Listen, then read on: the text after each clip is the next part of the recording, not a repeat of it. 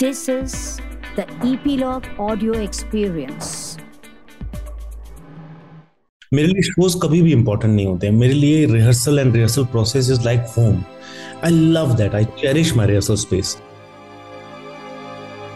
नमस्कार, मैं हूं भावना सुमाया और आज के हमारे रंगमंच प्रोग्राम में हमारे जो गेस्ट है, he is as popular on stage as on the movie screen. जब वो नए थे तब भी जिसको भी मैं मिलती थी मुझे पूछते थे कि ये लड़का कौन है, क्योंकि कितना अच्छा एक्टर है और गुड लुकिंग भी है. तो इसलिए सारी हीरोइंस भी उनके साथ काम करने के लिए तैयार हो गई. Manav, Kaul, welcome to our show. Thank you so much. Thank you. Pleasure. तो आपका जो ये नया शो है, प्ले परफॉर्म कर रहे हो, उनका नाम है तुम्हारे बारे में. Yes. Which is showing at the NCPA in Mumbai. Yes, yes. So tell us something about that play. किसके बारे में ये बात हो रही है? तुम्हारे बारे में असल में हमने मैं इसको कहूंगा कि डिवाइस राइटिंग पीस है ये. It's not only device theatre, it's a device writing piece because मेरे दिमाग में कुछ आइडियाज थे जिनको लेके मैं काम करना चाहता था. And it is about relationship. It is about 3 different couples, but eventually it's about one couple, the story.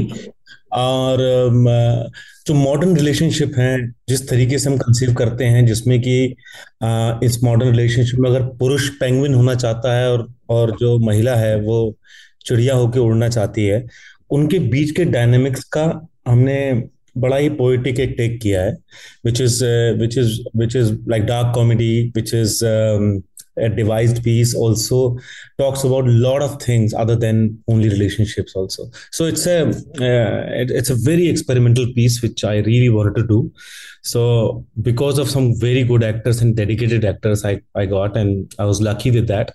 So एक interesting piece निकल के आया which I'm very excited about. So this is a play you have written and you are directing, or you are acting also? I don't act. Usually I don't act in my plays. मैं तभी acting करता हूँ अपने place में जब कोई actor भाग जाता है और मुझे उसका रोल करना पड़ता है. Okay, okay. तो how did you conceive this play? How was this play born?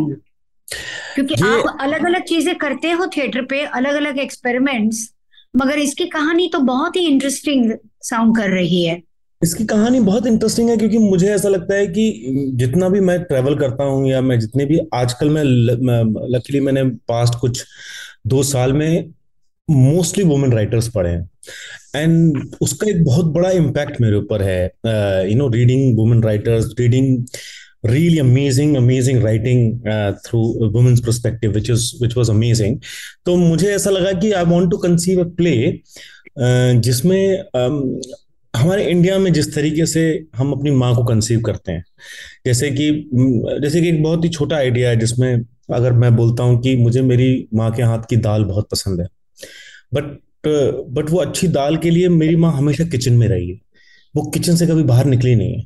Because और मैं एक ह्यूमन बीइंग को सिर्फ इसी बात के लिए प्राउड फील करता हूँ कि वो दाल अच्छी बनाती है. तो the possibility of a human being is so less कि वो सिर्फ दाल अच्छी बनाती है. तो I really want to write about this idea that how we conceive women in our society, how we conceive mothers, how we conceive everyone where there is a job, और एक तरीके का ना बहुत ही लिमिटेड लाइफ हम कर देते हैं. मैं कहता हूँ ग्लोरिफाइड हम नौकरानियां बना देते हैं बेसिकली. तो मुझे लगा कि let's have fun with that. Let's talk about that.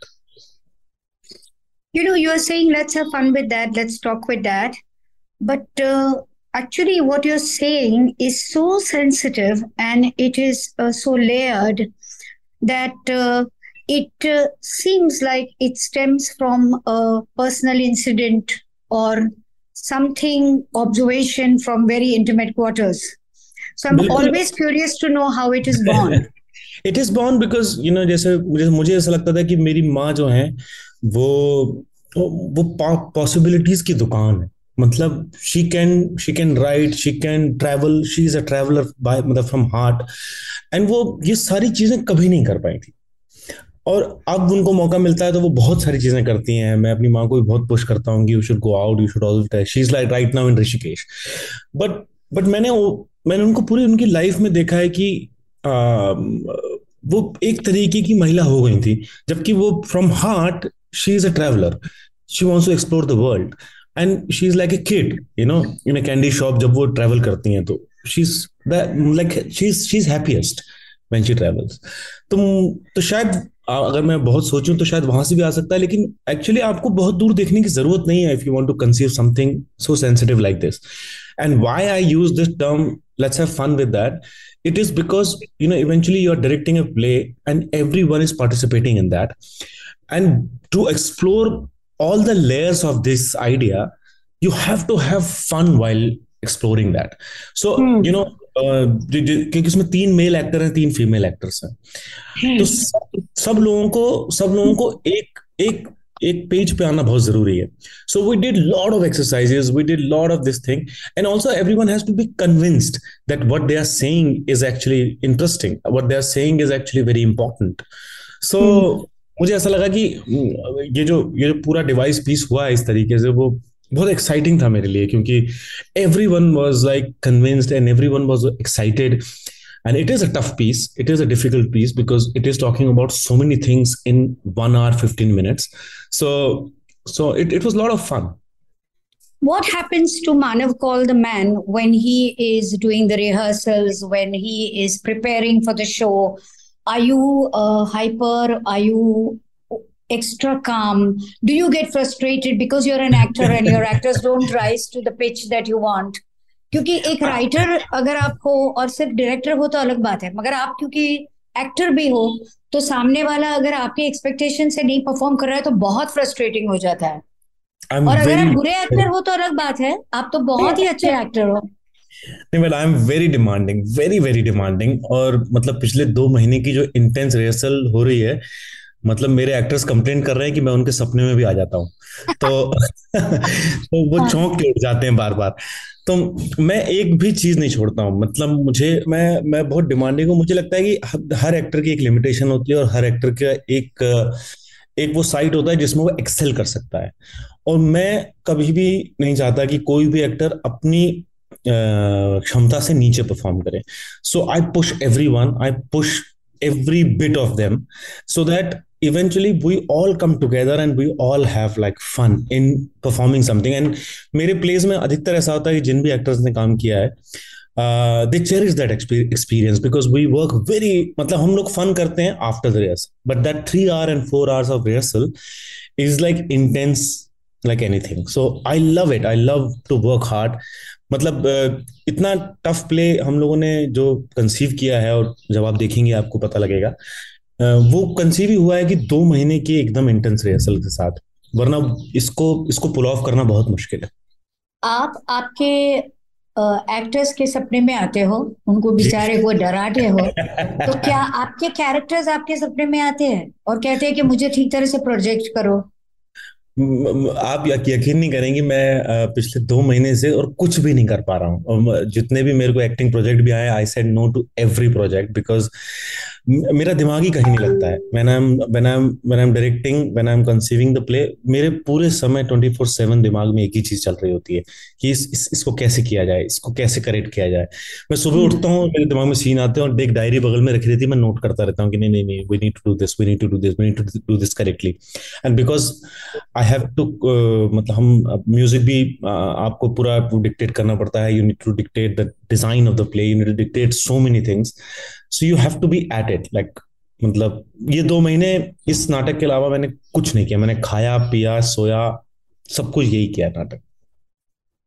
मुझे बताओ कि ये नाटक के लिए जितने आप बेचैन हो इस वक्त, जो आपके नोटवर्दी नाटक माने जाते हैं, जैसे शक्कर के 5 दाने, या पीले स्कूटर वाला आदमी, या शंभू और भोला, या भोला और शंभू, अली और शंभू, इल्हाम, या हाँ, तो इसमें और आजकल की तैयारी में क्या फर्क है?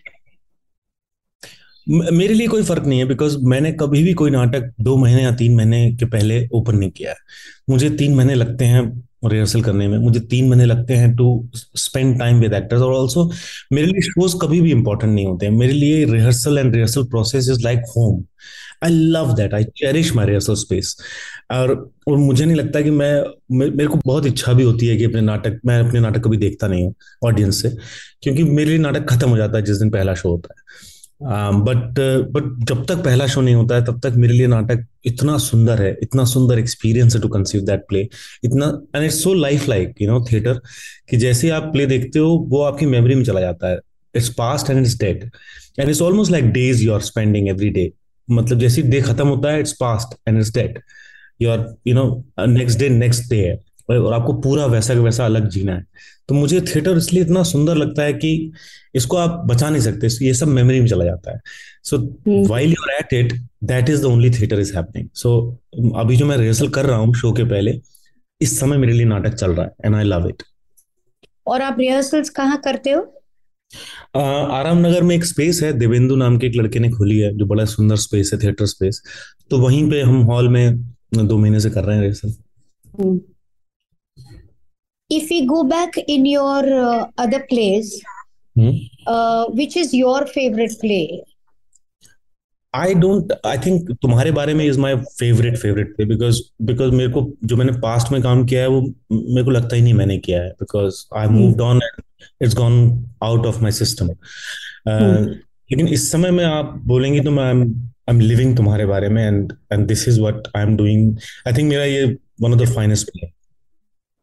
And all this while, when you're saying no to all the offers from the films, which is going to give you a lot of money, a lot of opportunities, but you're choosing theater over cinema, कहीं पे regret है?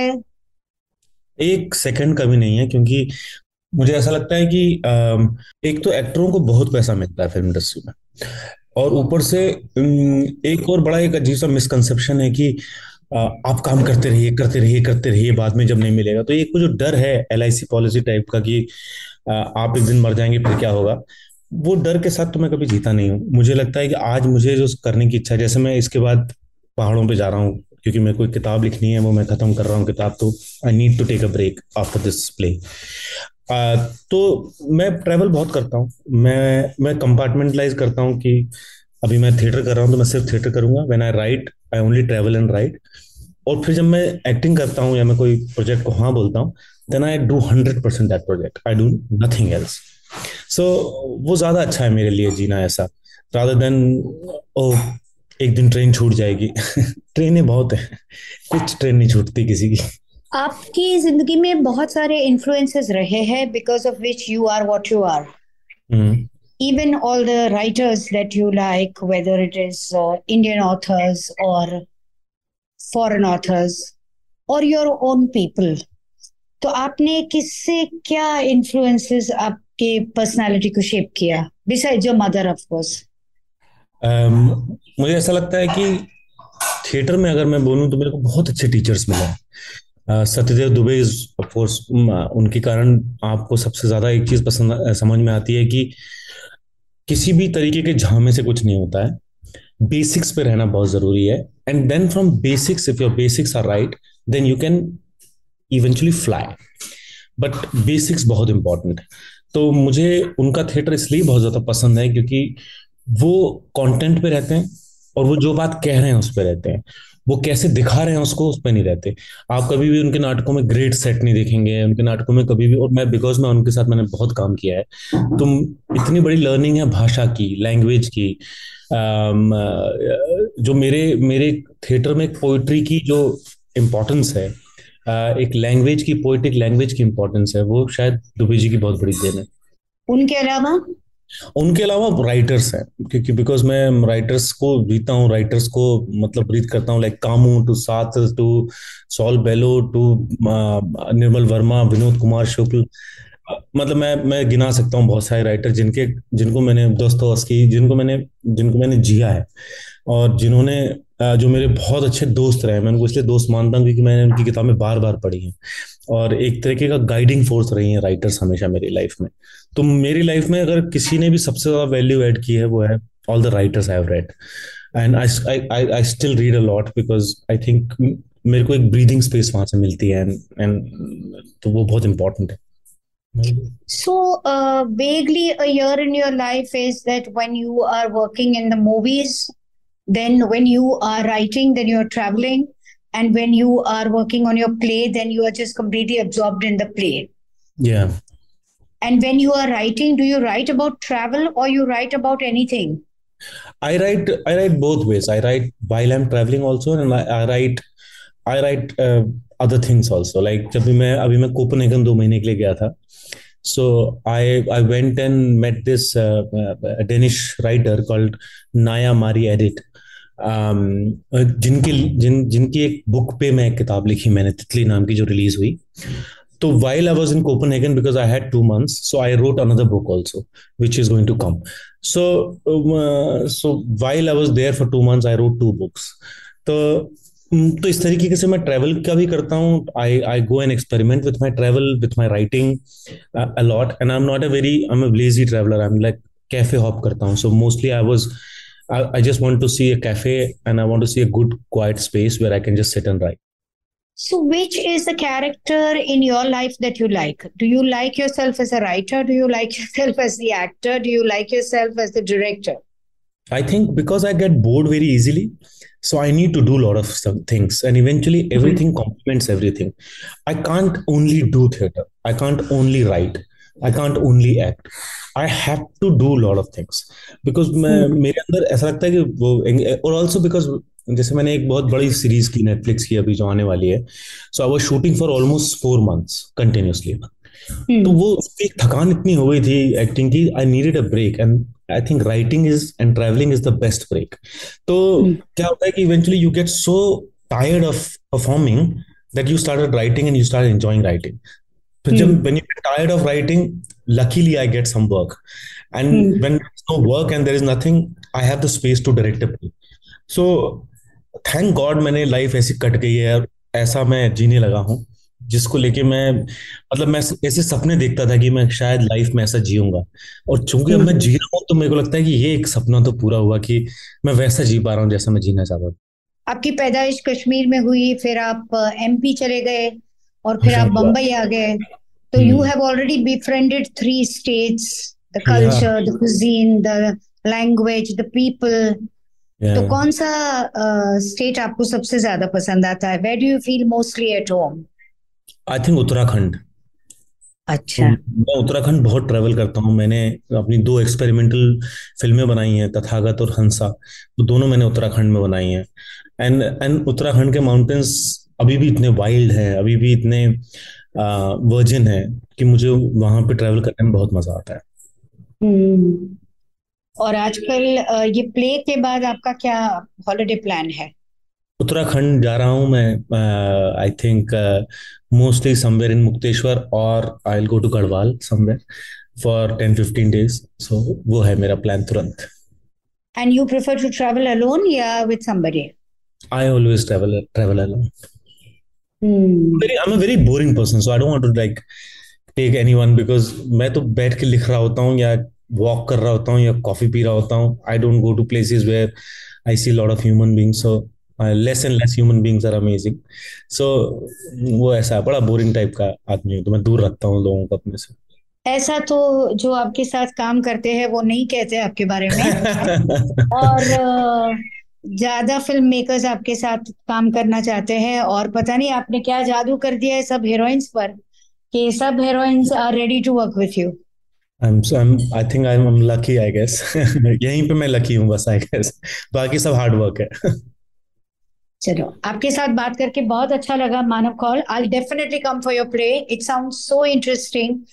Please, I am really curious to know how the journey goes with the 3 couples. I will end it with Rishikesh Mukherjee ने जब अपनी पहली film बनाई थी, उसका नाम था मुसाफिर. अच्छा. तो ये एक कोठी या घर या एक बंगले की कहानी थी, जहां पे अलग अलग समय पर 3 कपल्स आके ठहरे थे. अच्छा. और बिमल रॉय से जब वो अलग हुए अपनी खुद की फिल्म बनाने के लिए, तो उनको यही फिल्म बनानी थी, और वो दिलीप कुमार के पास गए और कहा कि आप इसमें काम कीजिए. दिलीप कुमार ने कहा कि ये फिल्म चलेगी नहीं, मगर तुमने अगर ठान लिया है तो मैं तुम्हारा रोल जरूर करूंगा। मैंने ये फिल्म देखी नहीं है, मगर पता नहीं क्यों मुझे ऐसा लग रहा है कि इस फिल्म से कुछ ना कुछ तो कॉमन होगा आपकी प्ले में। आप नाटक देखेंगे, उसके बाद बात करने में और मजा आएगा आपके साथ। चलो, we have never done it, but we will do a sequel with Manav Kaul. Yeah, okay, I will love to. Looking forward to seeing you soon. Thank you so much, Bhavna. Thank you so much. Lovely talk. Thank you for tuning in. If you have liked this episode, do comment. Do rate on Apple Podcasts. Subscribe to Rangmanch on your favorite podcast app like Apple Podcasts, Google Podcasts, Hubhopper, Castbox, Spotify, JioSaavn, so that you get notified when we come next. Stay tuned for the next episode with yet another guest, and until then, take great care of yourself.